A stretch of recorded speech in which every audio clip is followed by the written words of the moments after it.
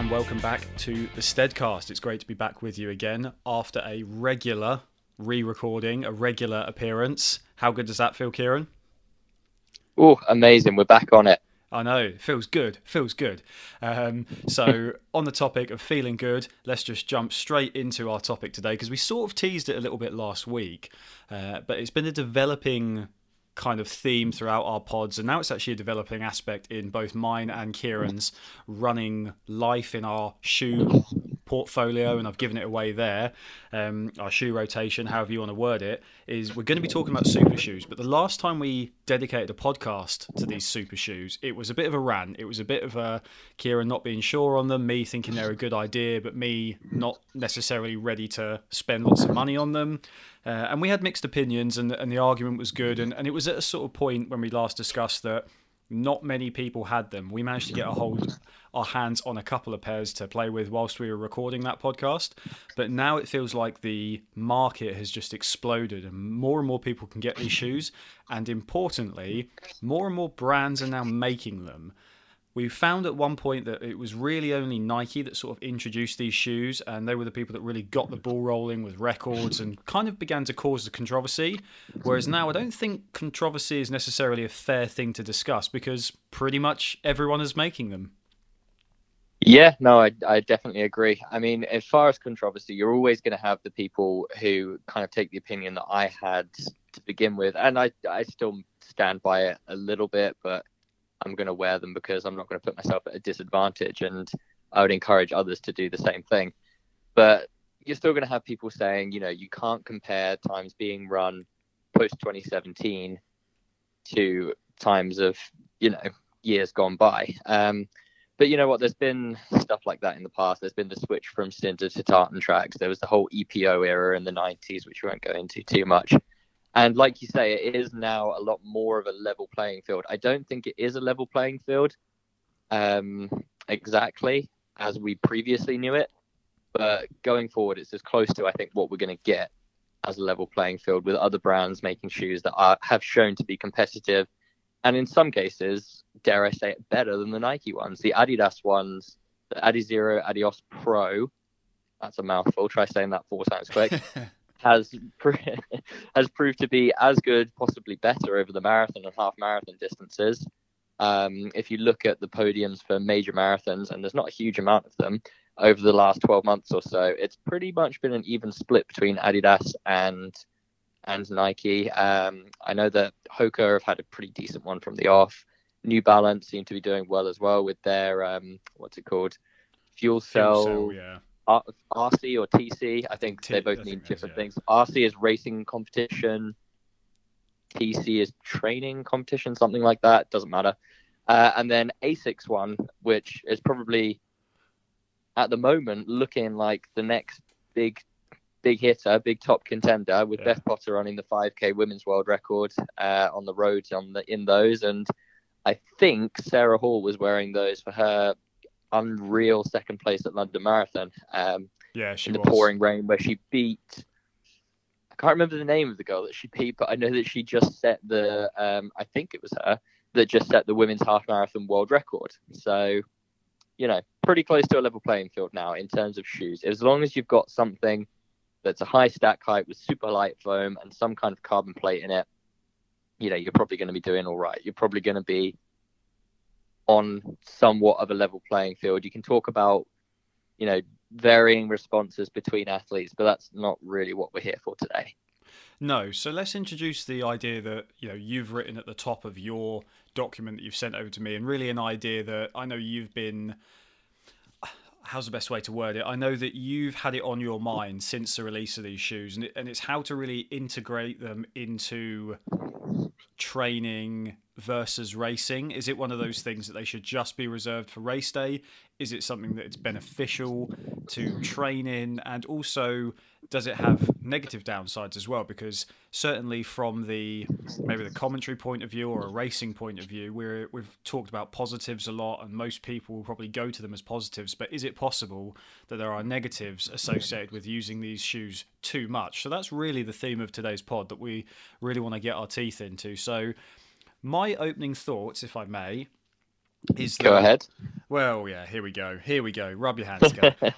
How long? Yeah, how long are we going to be sitting here? No, my thing is now that I've had a bit, an albeit limited experience running in them, you can feel a difference. I didn't know how much I personally would feel a difference because I've said this before, I've been of that kind of ilk where I've just put on whatever cheapo pair of running shoes and I've just gone. I thought, how much of a difference can it possibly make? Because I know when I want to run quick and I know when I want to run slow.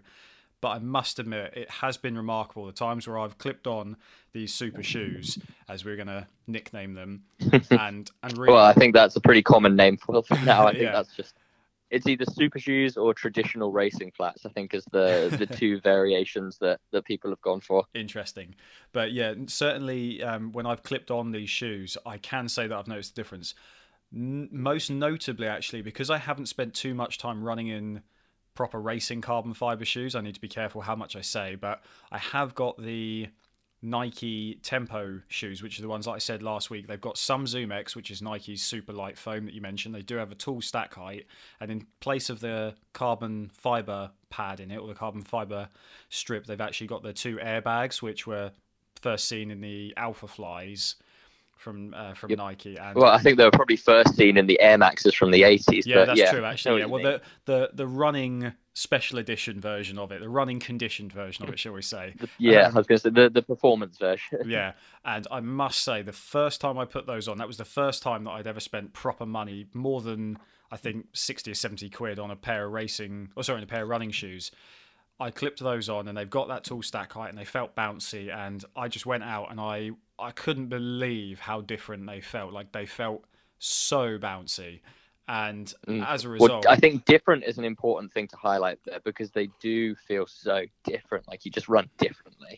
yeah, and it's interesting. Like I said, they felt so bouncy, and as a result, I kind of wanted to pay homage to them because I assume that if you've got shoes that are designed for going quick, you should attempt to run quickly in them because that's surely where you're going to see most benefit.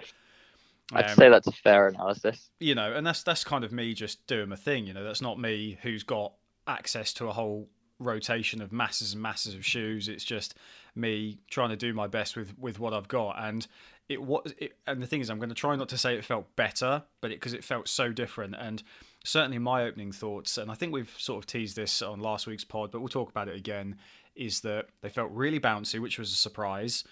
Like, it was a shock, actually. I was shocked at how bouncy they felt compared to my previous shoes, which have just got your sort of traditional sole with whatever rubberized foam is in there. But also EVA.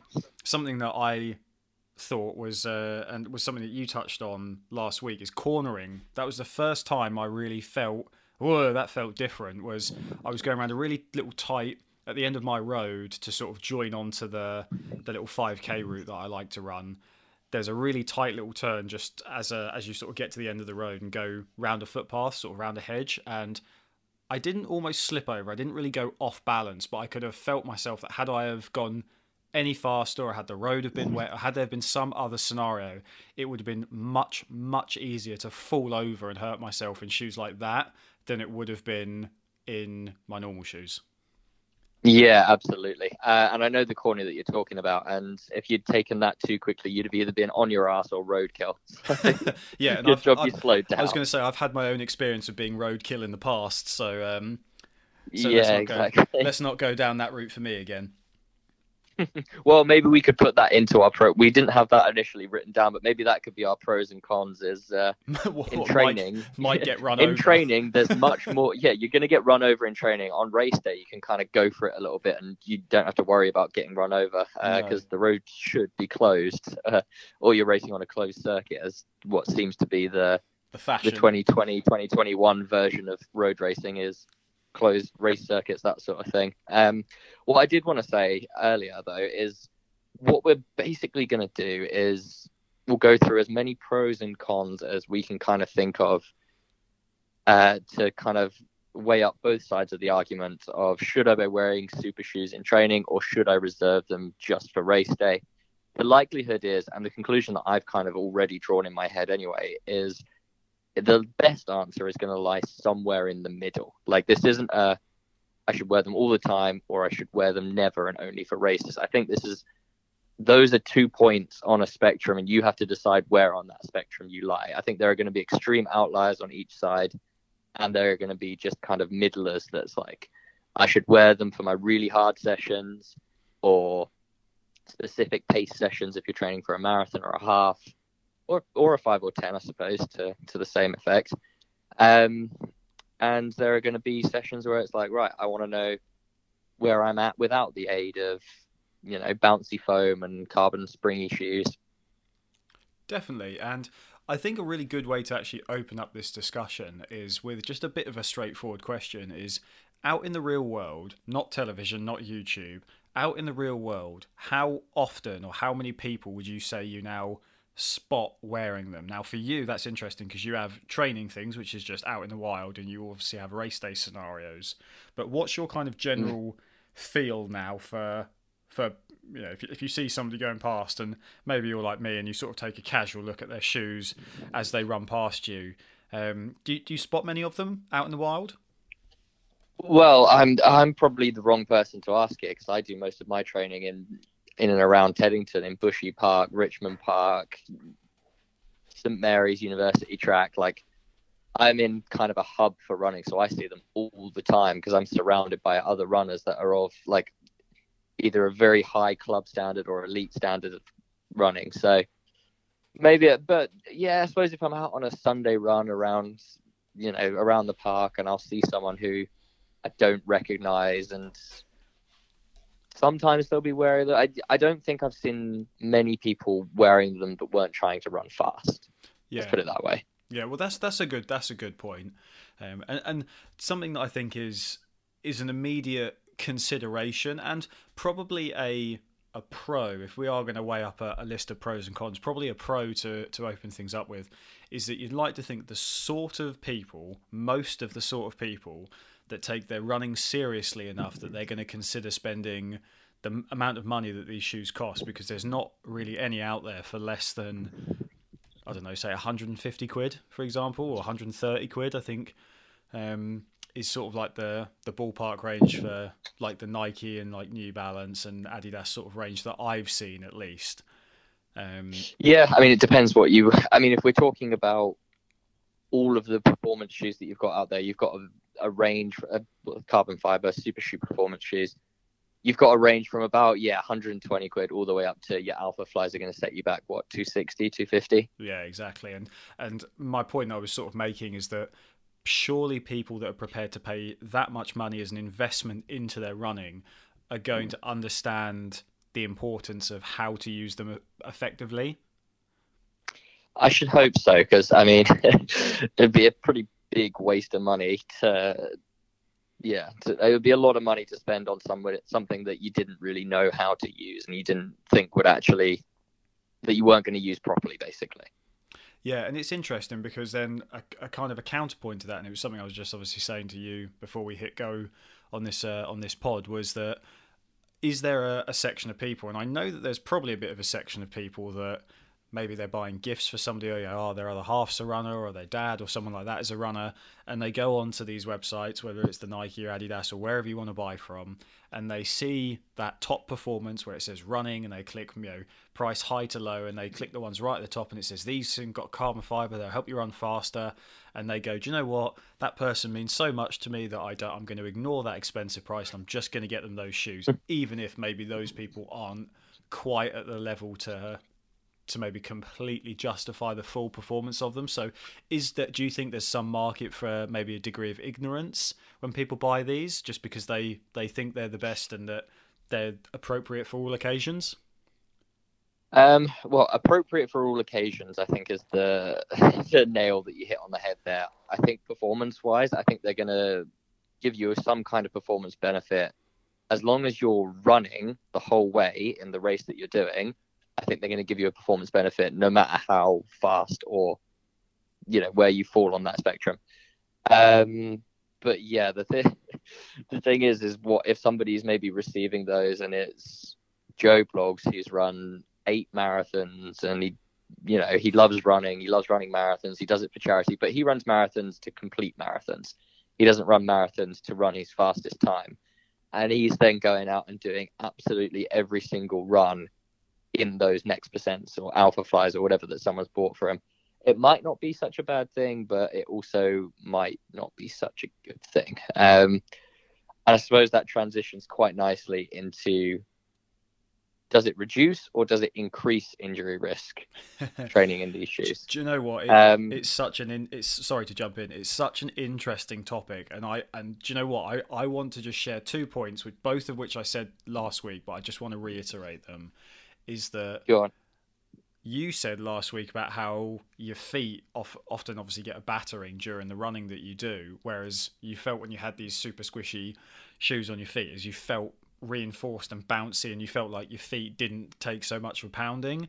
And I must admit, the times where I have run in my shoes, I've had most occasions where that bounciness has felt really good. Certainly in the airbag ones, that feel, once you sort of get going in a rhythm, it does feel really, really good.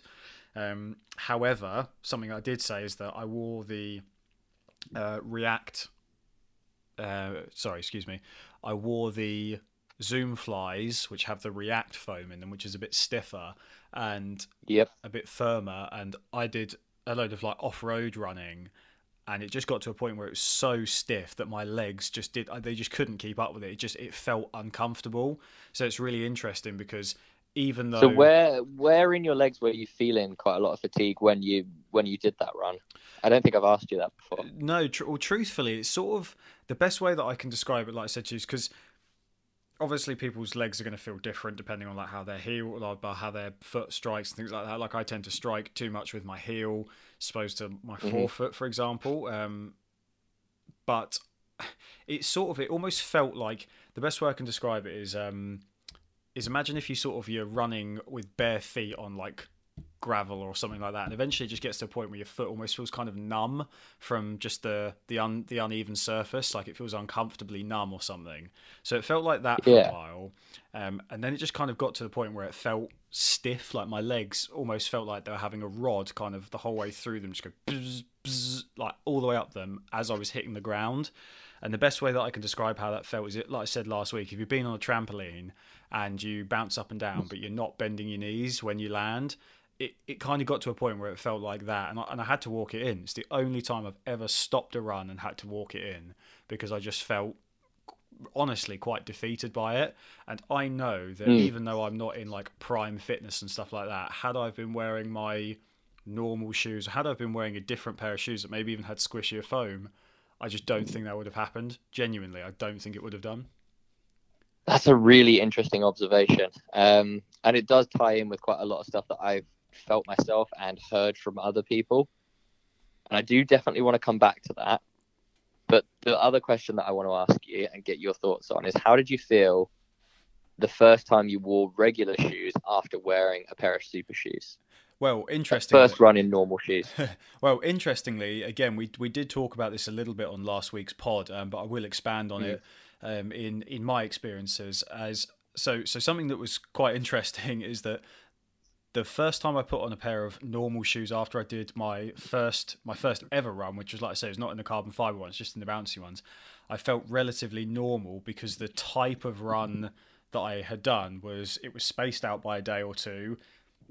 And it was spaced out by a day or two, and it was a different type of run.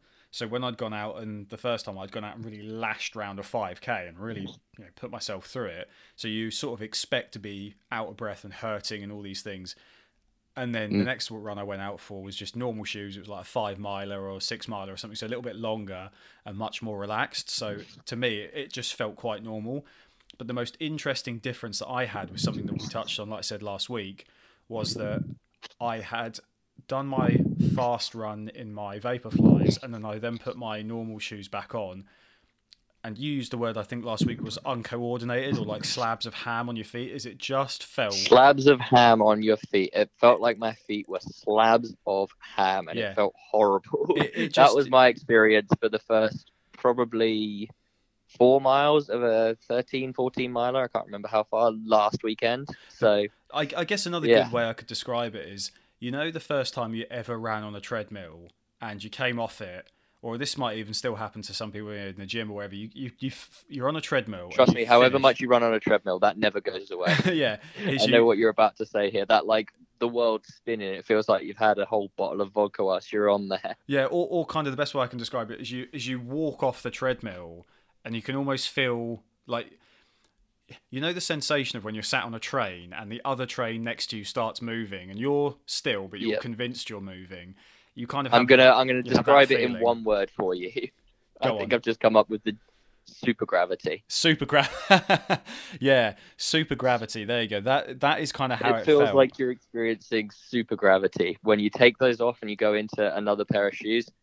Yeah, and I mean, there's a good reason for that, and that transitions back quite nicely into what I was saying. There's a reason why your legs felt the way they did at the end of your run, and this is probably the biggest con that I can think of when it comes to potential injury risk from wearing these shoes, you know, like often for sessions and things like that.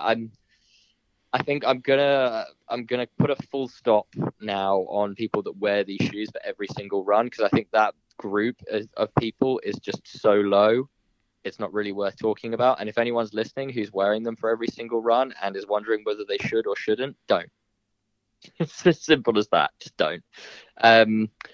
But the potential injury risk for wearing them for every single session and not kind of switching between traditional flats, spikes if you're running on the track, or maybe just staying in your regular easy run shoes if you've got a session that's not really very dependent on pace and you just need to get it done, is physiologically what they essentially do is they will shut off some muscle groups and then overload others. And in my experience, and from what I've heard from talking to people, things like that, is that your feet very much shut off. So all of the kind of little stabilizing muscles in your feet, ankles, that sort of thing, they pretty much they have the load taken from them by the shoes. But then that load has to go somewhere because that's just physics. And they essentially shoot that into and they overload your Achilles and your soleus. So they really switch them on. And I think it's no surprise that I've seen quite a lot of people that I know have suffered from calf and Achilles problems more frequently lately, and also plantar fasciitis problems, because once it then gets shut off and you transition back then into normal shoes, it's that feeling of slabs of ham on your feet. It's suddenly your plantars going, oh, hey, where's this load come from? I thought we were done with this. I thought running didn't hurt this anymore. I thought running didn't work this. And the same thing happens with your glutes and your hips and piriformis. So your glutes are underloaded and your hips and your piriformis are overloaded. So I think we'll probably see if anyone's got any kind of mechanical inefficiencies, if they're slightly biased towards one side, you know, if they're kind of uneven in the way they run, you could potentially see quite a lot of hip problems coming out of the woodwork in the next couple of years. And this is all just going off of things that I've experienced myself, from the way I've felt, from conversations with other people, conversations with my coach, things like that. But the biggest thing about this is it's just so unknown, the injury risks between training in these and not training in them. And I think, you know, if you're falling slap bang in the middle, let's say, of our spectrum that we talked about earlier, of training in them never and only racing in them, or training in them all the time and racing in them, this probably has the biggest effect size there in terms of initial risk, but then also potentially the biggest effect size of actually, once your body gets used to it, it might not become an issue anymore. Similar to perhaps, say, someone who's never run in spikes on the track before, starting to have, you know, they're running their first track season, so they're starting to run in spikes. I don't know if you've got any thoughts on that. I've kind of rambled a little bit there. No, what the phrase that came to my mind actually, as you were sort of explaining it, is the straw that broke the camel's back, or death by 1,000 cuts. Is it going to be one of these things where maybe you're less likely to injure yourself just from like rolling your ankle or stepping on something funny, or just from that immediate like ache that you get from a run? Because obviously you finish a run, and if you've really gone for it, you're perfectly entitled to feel achy and broken the next day. And maybe when you put these shoes on and you do your sessions or races in them, whatever it is, you'll feel less achy immediately. But over the long term, is there a possibility that actually something's beginning to change, like you say, physiologically, and that maybe Well, may lead actually, to, yeah, as in, yeah. Do you know what you? Sorry, go. yeah, Keep going. you may end up finding that over development over time, because let's be honest, every single person that you've ever spoke to that doesn't know anything about running goes, oh, it's bad for your knees. Is it going to be a case of it's no longer going to be the cliche of it's bad for your knees, it's bad for your weird, your weird stabilization muscle in the bottom left hand side of your foot. It's just is the narrative that maybe is the narrative of running injuries, is that now going to change? Yeah, is everyone going to say, oh, you shouldn't go running, it's bad for your Achilles? And to be honest, yes, it is. I don't know. I don't think I can think of a single elite runner that's not had an Achilles issue at some point in their career. Track runners especially, because the way that spikes are on the track are quite similar actually to the way that these shoes are, is they do push you on your toes. They make you run on your forefoot a lot more than you might do in a regular pair of shoes. But that's an interesting point there. Yeah, no. I forgot what I was going to say. I had a point to say, but it's completely gone from my mind. It's okay. I had a moment like that last week. Everybody gets one. Well, no, exactly. But I think we talked about the potential injury risks that you could have for, offloading, overloading, different muscle groups that maybe perhaps aren't used to the extent of the load that you put on them. But I think a big one that we can't skip over is a big pro of wearing these in training. And there's just so much less impact. Yeah. Like there's a reduced injury risk because there's a reduced impact. When you hit the floor, your foot, you still hit the floor with the same force. The same force still goes from you into the floor, but your foot doesn't absorb that force in the same way. And there has to be benefit to that, doesn't there? There has to be benefit with hitting something with less Absolutely. force. I think for example, stress fractures, I think we'll see a decline in. This is just pure hearsay on my part, but I do think that we'll see a decline in stress fractures of the lower leg. Potentially it could, like I say, because it shifts the balance elsewhere. Maybe we'll see a lot of lower back stress fractures or hip, or who even knows, but anywhere else. But I think it will potentially move those issues up. But I think stress fractures of the tibia, the foot, I forget what the bone is that just about every elite runner seems to break at some point in their career. It'll come to me. I'll just blurt it out later. But yeah, no, I think you're right. The point that I did just remember what I was going to say earlier. So basically, you might, because of this reduced impact, because other muscle groups kind of getting offloaded, like you said, there might be an issue brewing that you just don't realize until it's too late. And this is something that you can do any amount of tests you want in a lab, but there's a big difference between the type of people that test shoes like that in a lab versus people that run in them all the time. A point that I think will be really interesting is how many people in general probably run more miles in a pair of shoes than they should, and then also the longevity of these types of shoes, because certainly a discussion point around the Nike ones as they were first becoming accessible to the general public was people noticeably said, and they said this on our Shoe Rant podcast as well that we did when we went down to the Jaffa Club, is everyone said these don't last long, and if you've forked out a lot of money for these shoes, is there going to be that stubbornness of, oh well, they'll be a little bit, they'll be fine for a little bit longer, I'll keep running in them? Will people be blindsided by the cost of them and end up running in them in a different way, if you see what I mean? Or because there's so much foam, will it be like having chunky tyres on your car? People just assume that because they're chunky, they won't wear down as quickly, and as a result, you won't have to replace them as often. Will it go flip side? Who knows? Yeah, well, and you make that point. If anything, I think it's quite the opposite of that. I think you have to replace these shoes more often. So let's just dive straight into what we've got here. We've said the more miles you put on these shoes, the less performance you get out of them. And when do you want the most performance? You want the most performance on race day. And, if you're training in them, you're putting more miles on them. The financial implications, I think we can kind of start and end that here, because we've discussed it before. The shoes are expensive. And that financial implication, the more you train in the shoes, the more new pairs of shoes you're going to have to buy. If you only race in them, like if these shoes if they're a huge stretch for you financially, then yeah, only race in them, because the more miles you put on them, the worse they're going to perform after a certain point. Between miles 0 and probably 100, there's probably no difference. But yeah, I mean, it's foam. Foam is foam. So the more you run in them, foam is the softer more than the ground. Yeah, exactly. And foam is also softer than your foot. And you should be saying, thank God foam is softer than my foot, because otherwise my feet would be a mess. We'd all have very But broken the more ankles, you run in them, the more it's going to compact. It's going to pack down. That's why. Do you have like a really old pair of trainers or old pair of slippers or something where you can literally see your footprint in them? Yeah, of course. Everyone's got that. I've got a pair of slippers like that where it's like they're basically pointless now. The only thing they do is stop my feet from getting dirty. They're not even comfortable anymore.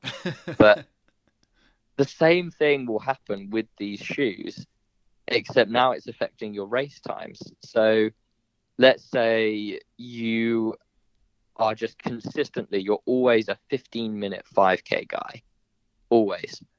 You buy a brand new pair of Adios Pros, you slip them on for the podium 5K, you're feeling great, and you run 14:45. You could be in that same shape, and then you go away and you train in those shoes, but you don't, for whatever reason, you don't get any better. You're just like, you know what? I'm happy being in 15-minute shape. I'll take the benefit that the shoes gave me on the day. Go along, and then 6 months later, after training with these, you've put 150, 200 miles on them in training. You've been training great, exactly where you want to be. Go out to podium 5K again, and you run 14:53, and you're like, hang on, where did those 8 seconds go? Well, those 8 seconds went in the miles that you put in those shoes, because they're not as bouncy as they were when you bought them. Yeah, that's that kind of does that make sense? Yeah, definitely. That has to be real, and I think the point that we'll sort of inevitably go for is a few things. Is obviously, yeah, you want. I guess as you've written in your notes here, is you don't want any surprises on race day, and you do want to be able to save that maximum bounciness for them. But however, the counter to that is though you're racing them, so you need to have a degree of training in them. And I think this sort of spectrum that we keep relying on, like you've said, it lies somewhere in the middle. It's probably finding the appropriate amount and the appropriate type of runs to do in them. Now, exactly. Well, I think this the spectrum is a very good. But I think if you're slap bang in the middle, that's probably going to be the least common points are going to be slap bang in the middle and slap bang either to the left or to the right. Me, for example, I've done a couple of sessions in them, and I think that's all I need. I like saving my best shoes for my race day. I don't like to sacrifice that race day boost. Now I know what's coming. I've trained in the shoes. I know how I'm going to feel when it comes into a race. I kind of want to park it up and not really run in them too much, so that I get to that race day and suddenly it's pop. So if you're saying wearing them only for races is the left, I'd be highly left of middle, if that makes sense. Yeah, that's it. And the thing is there's going to be a certain amount of tailoring, because I think what I would do, and certainly I still have my 2 pairs of in my case, they're Solar Glides. I have 2 pairs, one which is slightly older and they've got a lot of miles in them, one which is not so old and don't have so many miles in them, and I still split the majority of my running between them. However, if I think I'm going out for a faster run and I maybe think I want a little bit of a boost, I won't put the racing versions of the shoes on, but the 2 training versions as I see them, I might consider putting on, because I really want to crank it. So it's about finding that thing. Exactly. And what I'm saying here is that, like, I'm not going to go out and I'm not going to train in Solar Glides just so happens to be my everyday training shoe as well. And I'm not going to go out and try and do my hard track sessions in Solar Glides. I can't imagine trying to run, I don't know, like a 60-second 400 in a pair of those for repeat 4s.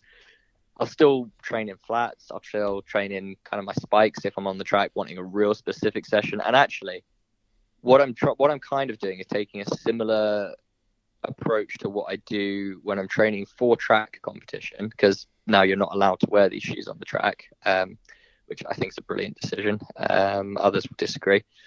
But I'll try and train in just regular flats. So Adidas, Adizero, Adios 5 are the trainers that I wear for most of my other sessions. If I'm not wearing spikes or Adios Pro, I'll try and train in them as much as possible. And unless I'm going either of a certain speed or the session has a certain specificity that lends itself towards it, I won't wear spikes other than race day. Yeah, and I guess another part of this that I can see you've made a note on them, and it's worth discussing because it seems to be another continuous point is you want that psychological boost as well. You said this exactly like this at the end of last week's pod, is that you want to feel like you're lining up and that you're equal among the premier players, as you put it, and that's got to be a real thing. Is maybe the demons of doubt might creep in if you were curious, if you'd heard somebody else go, oh wow, yes, this is the first time I've worn these for a race, I've never trained in them, or I've only run 10 miles in them, and you're going there like, God, I've run loads of miles in mine, have I done this wrong?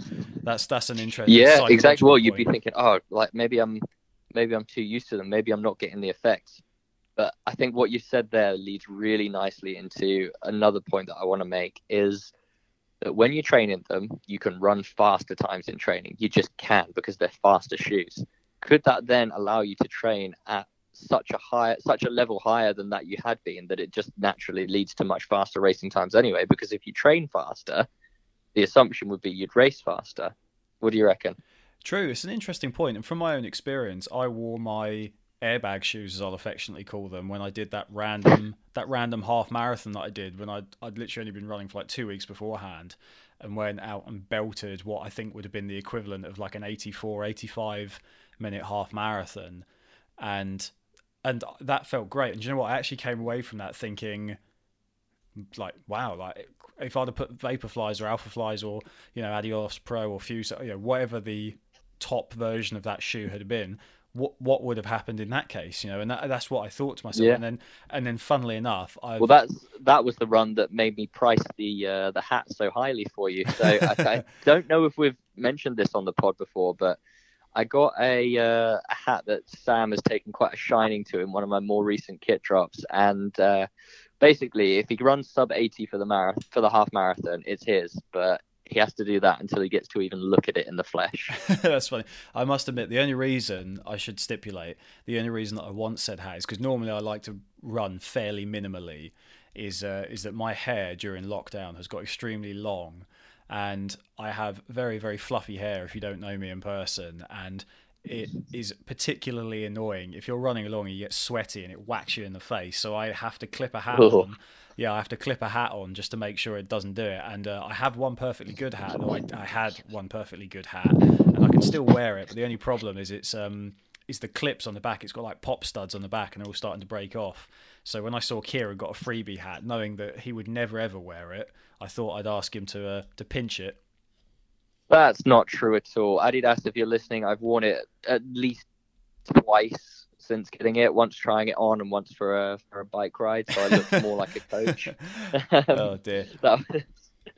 Maybe I'll. And to the shop. I wore it to the shops for reasons I honestly can't remember. Well, there we go. So there is proof of it, but yeah, there is definitely that side of it, and thinking about when I've done, because I haven't done that whole route again. I must do it though, because it was a fun route to run, but I have done sort of segmented versions of that route, and I've been able to run quick long times. I've been able to run several 12 milers with, I don't know, average sort of 650 640 times, not because I was trying to run those times, just general fitness was feeling good, and those were in quote unquote normal shoes.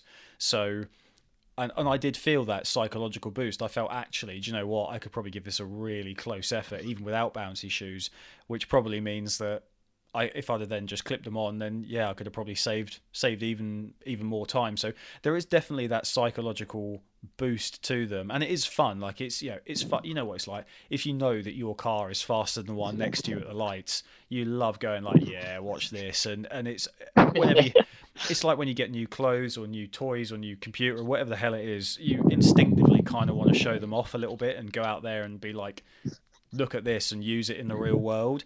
So there is certainly that element to it. I don't think that's I don't think that's deniable That in any way. actually, do you know what? That's something I hadn't thought of. Potentially, these could not cause you. I thought that they may have a reduced training effect, and we can go into that in a little bit. Because you may be running the same splits as you were before, or marginally quicker, but the relative effort was lower. But actually, it's a very good point. Psychologically, you might think, right, I'm wearing my super shoes. I am running fast today, no matter what. And you train harder than normal. I think the 3 times that I've run the hardest in the last probably almost year have been the 3 times that I wore them in the 2 sessions and 1 race that I did. So that is a very interesting point, and it does ring fairly true with me as well through personal experience. So that is an interesting one. But I'll go on. Well, what I was going to say actually is funnily enough, is since I've been running in them, the other the 2 other types of shoes that I've got, like I say, the non-racing carbon shoes and the non-racing airbag shoes, I've actually made conscious effort to go out and run fast and slowly in both pairs, just because I think that's, for me, I actually had this sort of discussion in my mind whilst doing it, going out and going, can I feel a difference when running in them slowly? And truthfully, there wasn't too much of a difference, but the one thing that I did think is actually you can, the faster you run, the more feedback you do get, which just makes me think 100%. Which just makes me think that whole sort of maybe monetary conversation we had is that it's just beneficial, not because you're going to affect your training negatively, or I don't think if you're running slowly, arguably there's less injury risk as it is. But I just think that you're just putting unnecessary miles on them. So really, it's probably just about finding the happy go-betweens. If you've got your racing shoes, then, and this is where I don't want to sound like a salesman too much, despite my career background. But is this then where you go, well, actually, it could be proven to have benefits for having your racing shoes, maybe having a non-racing shoe but with some of the same technology in it, so whether that's airbags, whether that's squishy foam, whether that's carbon fibre, whatever it is, but maybe having something that gives you a little bit of it so you can still get some of those benefits. And like you say, you want your body to get used to certain aspects of this, and then maybe having your everyday like bulk mileage shoes. And that would kind of be my approach if I had to limit my shoe rotation, maybe that's the way I would do it, is I would simply think, right, I want mileage shoes, I want like fast training shoes or fast session shoes, and then I want a final full fat racing shoe. Yeah, exactly. And if you're not comfortable training in traditional racing flats, as we'll call them, there is a way of doing that with super shoes as well. Is you have to splurge, and you'd have 1 pair of super shoes for training and another pair for racing. So you've got that fresh pair, that low mileage pair that you can race in, and then another pair that you can beat the absolute hell out of training in them. Yeah, and I think that's probably the way that most people, like I say, and again, we've got to remember that these types of shoes on the whole are going to be bought by people that understand their role, their lineup, their kind of purpose. And I think that's probably, for the most part, I think that's probably the way that most people will begin to go with them, is that they'll understand really where they fit in. And also it's in the interest of these companies to basically tell you where they want them to use them, because obviously you can always bend and break the rules and things like that. You know, if you want to take a pair, I promise you, I saw this once. I saw a guy. Well, actually, I think where you're going with this is it's in the interest of the companies to tell you when to use them. I'm not so sure about that. It's in the interest of the companies to make as much dollar as possible out of these things. Well, this is our most expensive model. This is the Nike Alpha Fly. You should do as much running in this as possible, and you should replace it after 150 miles. I see.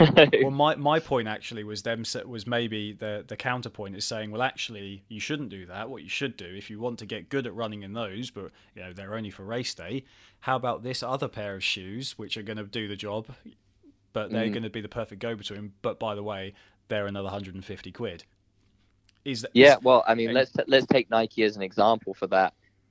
One thing that they're very good at that normally, but one thing that's really strange is I don't think no one seems to be able to get just a normal pair of Nike Streaks anymore.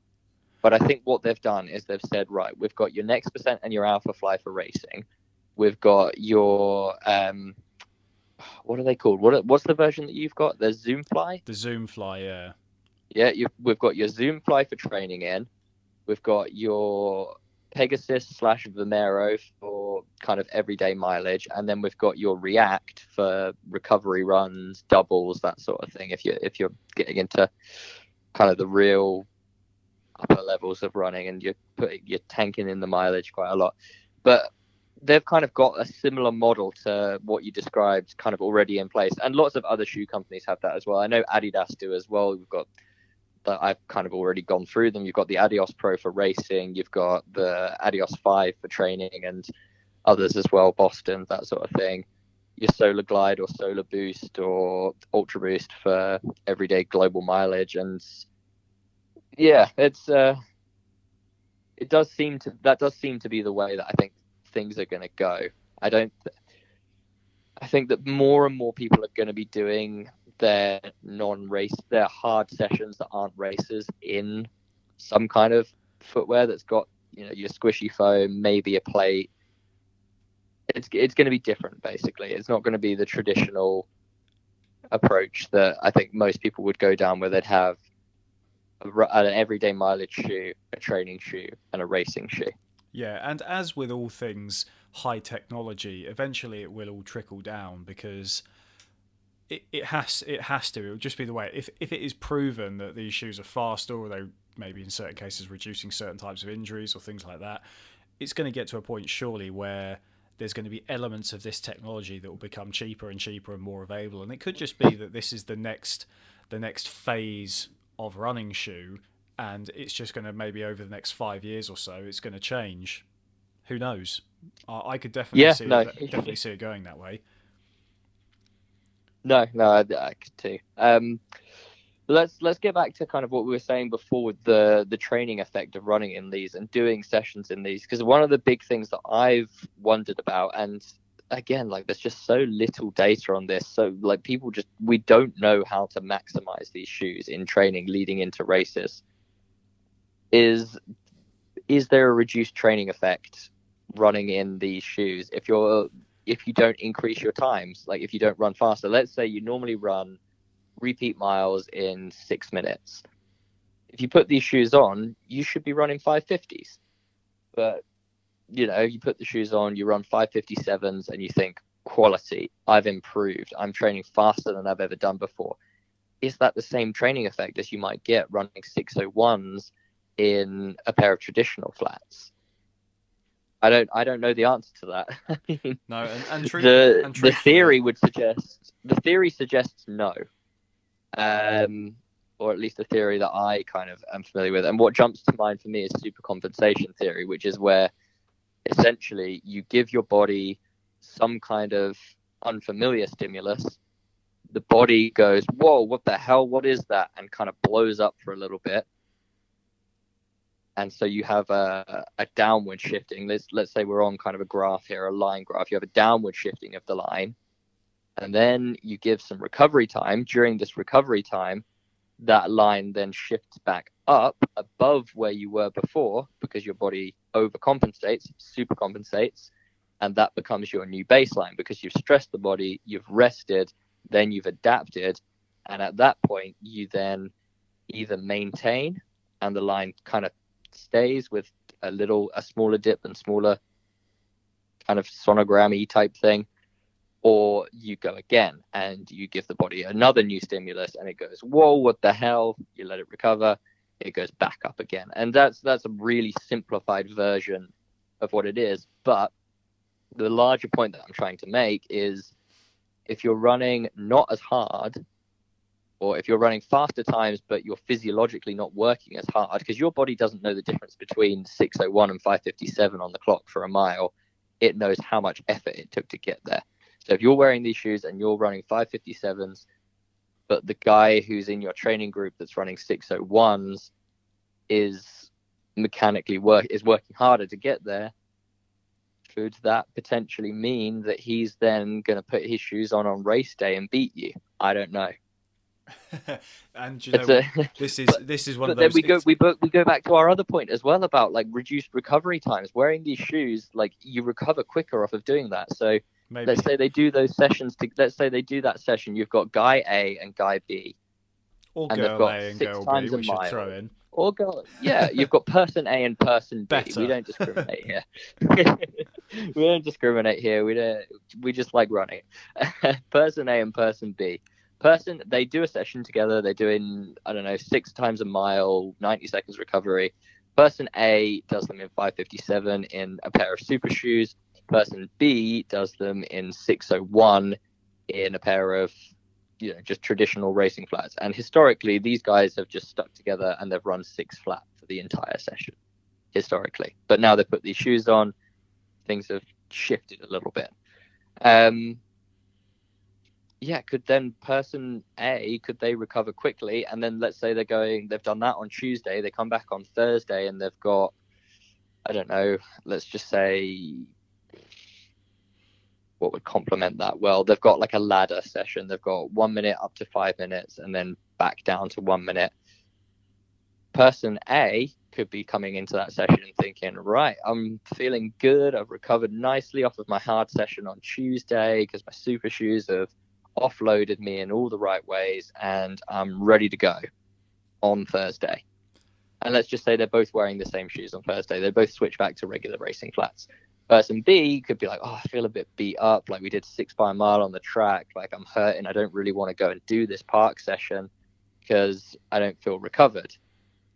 Person A is then going to absolutely destroy person B. And person B isn't going to get as good of a training effect there. So there are so many sides to this coin. There's so much nuance in it and so much unknown kind of territory that we're kind of straying into here, that it's so hard to come up with a good answer of what you should do. It's so hard to give advice from this. That's why I think I want to just highlight points rather than actually give advice on where someone should place themselves on the spectrum, because it's going to be such an individual thing. Definitely. And I'm really happy that that's actually kind of been the way that your mind has gone, because I must admit, every time we talk about them, I do get slightly worried sometimes that there's an overwhelming degree of stubbornness that maybe comes from your side. And I say your side as an affectionate way of kind of including maybe runners that have been around the block and maybe these things are still a bit new for everyone. But you know what I mean.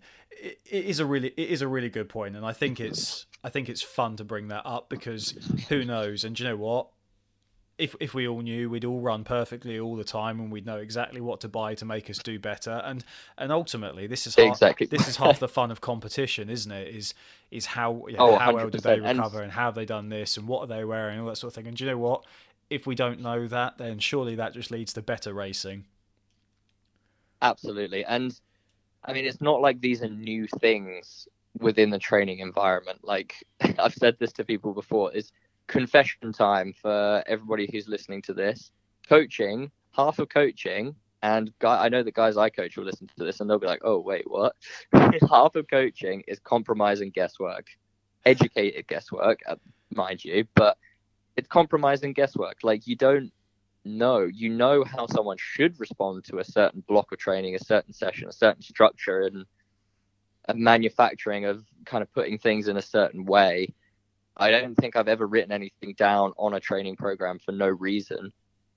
But at the same time, like, would I prefer to them to do perhaps more, or perhaps something faster, less recovery, more mileage, less mileage in some people's cases, or move a session back a day, forward a day? Often the answer is yes, but compromise is such a key part of training. So say somebody's got family commitments on one day, so they have to do a session, let's say, a little too close to another session. Well, then you need to adapt that, and you need to make one session maybe a little bit shorter, or just basically fiddle around with it to make it fit, to compromise. And I think this is something that you're probably going to have to look into with this whole shoe debacle as well. Like, which shoes do you wear when? If you have the facilities to do so, can you switch shoes during a workout? Like, yeah, it's a minefield, and I think you need to recalibrate your training paces. I think for training in them versus not training in them, to get that training effect. Like I said, like, the last thing you want to do is make your life easier in running. And that sounds kind of stupid, but You want to make your life easier in racing? Yeah. Do you know what? No, you don't even want to make your life easier. You don't want it to get easier. You want to get faster. And that's when people are, that's kind of a cliche. Like when people ask elites, like, oh, you look like you were barely trying in that 10K. And the elite will say, doesn't get easier. You just get faster. Yeah, But that's a true. good little takeaway. That is, I like that a lot. And it is true. And that's why I kind of want to really make that point with the shoes as well, is you don't want to train easier, you just want to train faster. And the key questions that you need to ask yourself is how much faster. And if you train based on things like physiological training zones, like heart rate, any VO2 max, if you're training at certain paces for a race. So there are two paces that you can train at if you're trying to aim at race pace. Those are date pace, which is the pace of your current fitness, and goal pace, which is the pace of your target that you're trying to hit. So say you're a 15-minute 5K runner and you want to run 14:30, but you're currently in 15-minute shape. Your date pace is 72 seconds per lap, I think 4:48 per mile. Your goal pace is 70 seconds per lap, 4:40 per mile. So you need to know which one of those, and you kind of need to know you need to know those for different training purposes, whatever. And you kind of also need to know your traditional racing flat pace and your super shoe pace. Yeah. And you can't figure that out until you've experimented with it. And I don't think there ever really will be. There might be. I hope I get proved wrong, because it will make training a lot easier for a lot of other people. I hope that there will at some point be some kind of reliable metric for that. So there's obviously really reliable, good metrics out there for heart rate training. You can generally split heart rate training into certain zones. And if you plonk yourself in that zone, you're going to get roughly there or thereabouts the right effect, whether it's recovery, aerobic development, tempo, interval, whatever. You're roughly going to get that effect. But these super shoes have such a range of response from different people. I mean, I've seen some people, everyone will respond positively, but some people will respond as little as 1% or 0.5%, and some will respond as much as about 8%. And these are extreme outliers. Generally, I think 4%, 5%, roughly in the middle. Most people will respond at about the advertised rate.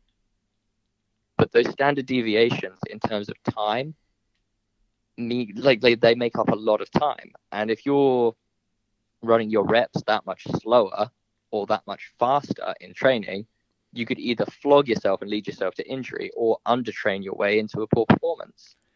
So it's a minefield. And do you know what? You've actually probably accidentally come up with something quite poetic here, is that maybe we are now we as runners that exist now are at an important point in the history of times and of training, and because we get to embrace this new technology and share our results instantly through social media and things like that, is that we can now try out and develop our own training plans before anybody else can. And maybe it will just come out that some people find ways that actually go on to be the ways that people in the future train. That is quite a poetic little thing. It's like I said last week, is that maybe the way to do it is you do your normal session and then you go out and you do some strides in your racing shoes or in your carbon shoes, just because you get used to them and you've already done a bank of work, so your body gets that feeling of exercise and being you kind tired. of have the best of both worlds. Exactly. But the thing is, I could be totally wrong, and another method might be, but the interesting and exciting point is that we right now get to try that out, and we get to see what affects our times the most. Yeah, absolutely. And I think the biggest thing is it all depends on how much detail you want to go into in your training. Some people are on the side of running's running. If I do enough of it, if I run hard, if I run often, if I allow myself the appropriate recovery time, I'll get better. Whereas others do want to get really into the nitty gritty. They want details. They want structure. They want like a real linear plan that's going to take them from, this is my point A, I would like to end up at point B, and along the way I have to hit point A1, A2, A3, A4, blah, blah, blah, all the way up to, all right, finally at point B. I've run my 15-minute 5K on the track, or, well, I guess it's on the road if we're talking about these shoes, because you can't run on the track. Actually, I've accidentally transitioned quite nicely into one of the final points that I want to get to, is you need to take into consideration your training location.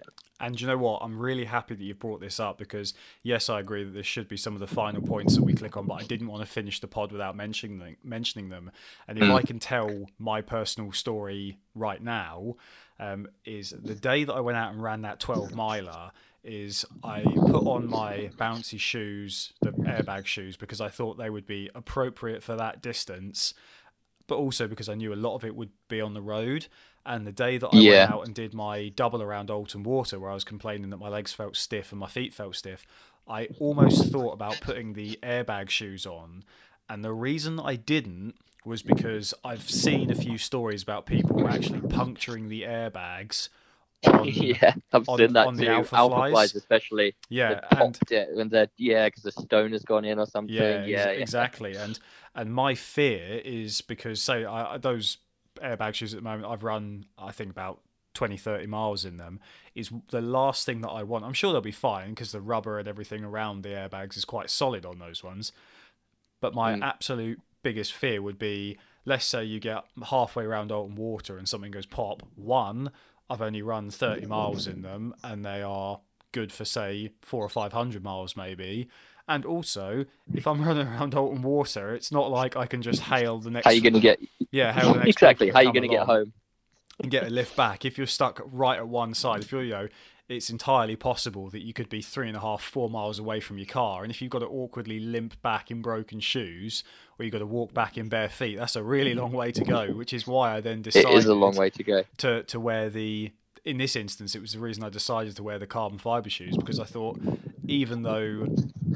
they're a different makeup, they're a more resilient thing, and there's less risk of them being damaged, and they'll still, secretly, it was the first time I'd run a Alton Water double in a while. I wanted some assistance. I thought, I'm either going to wear the airbag shoes or carbon shoes because I want a bit of help going around today. And in the end, it was interesting. It turned out to be a huge mistake. Yeah, and it turned out to be a big mistake. I have a very good Alton Water anecdote, actually, which relates quite well to what you were saying. I think I've told you this story before. The first injury I ever got, I broke. It wasn't a stress fracture. I full on broke my third metatarsal in my right foot in I think it was 2014, maybe over summer. Maybe, yeah, it must have been summer 2014. Full on snapped my metatarsal in my right foot running around Alton Water. And that happened about 1.5 miles from the car.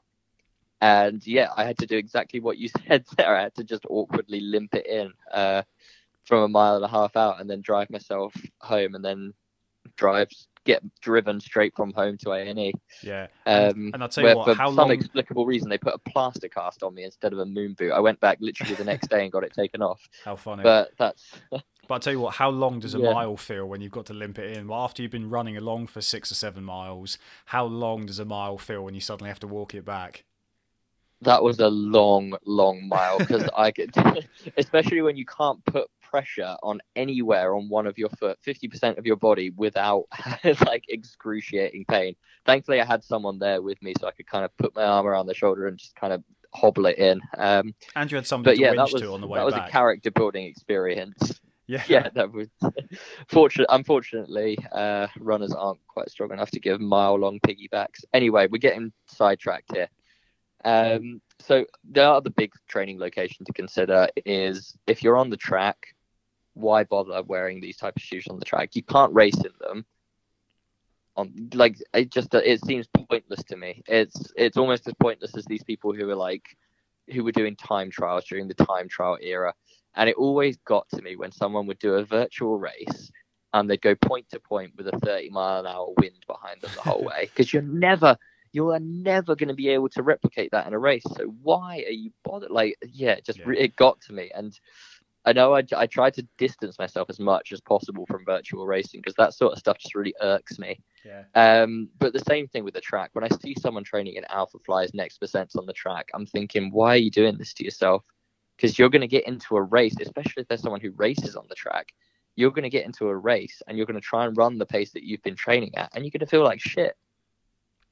Yeah, no, I think that's a fair point to make. And the other thing about running on the track with them is 50% of running on the track is running around corners, and as we've said, these are maybe not the grippiest shoes for corners. So again, you're I already think putting track yourself corners out. you'll be okay.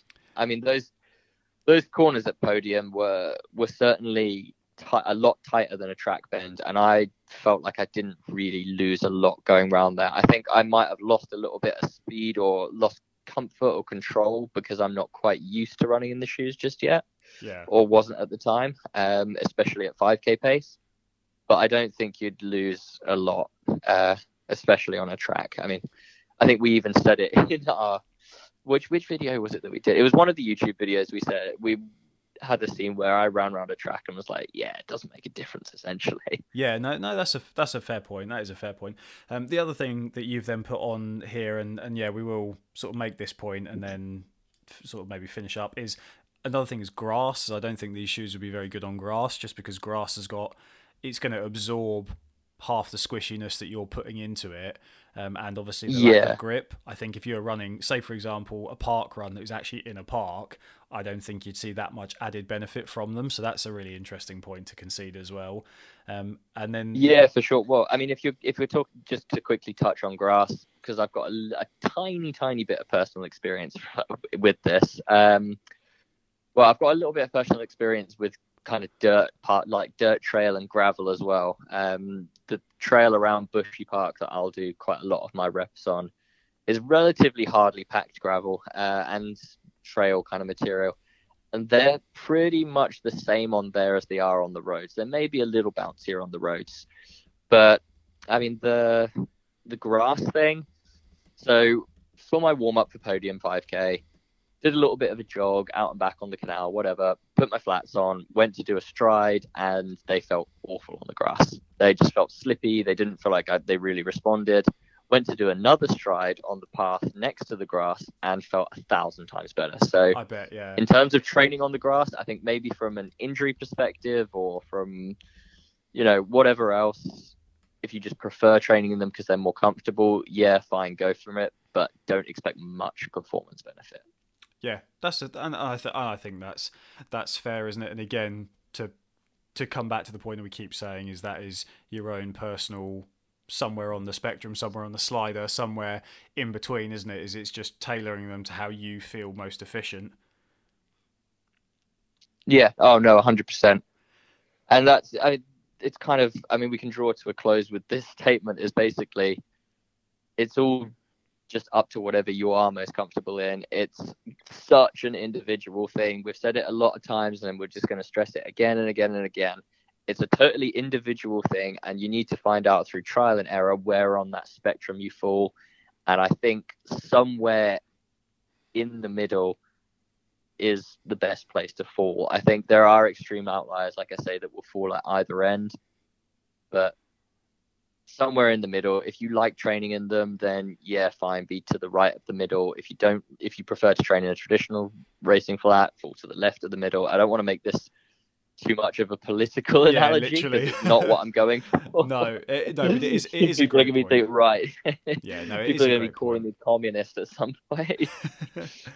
Yeah, but no, I think we've done a really good job. I've actually really enjoyed recording this because there are so many. It isn't just a for and against. I think we've done a really good job of kind of ping ponging it across, with positive. If we do and say negative. so ourselves. Yeah, definitely. So yeah, I think that's a really good way to do it. And ultimately, like I said, I think it comes down to it being quite exciting for each individual person, finding out their journey and finding out how it feels to run in these shoes as they become more and more accessible. Surely is going to do wonders for making the sport exciting, make people excited to get involved because they're going to go out and want to run in that. So yeah, it's an exciting time for people to begin to understand what these shoes can offer, and yeah, hopefully it gives people a benefit more often than not, and we can begin to see more PBs and records and all the things that make the sport exciting.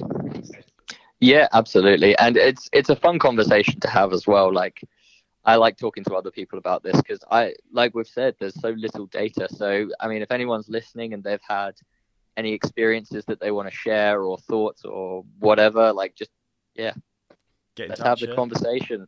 Yeah, get in touch, leave us a comment or DM or whatever you want to do. Like, yeah, I'm always interested to talk about shoes. I think you'd seldom find a moment where I didn't want to go off on one about some shoes. So Excellent. Yeah, right. Thanks everyone for listening. If you've made it this far.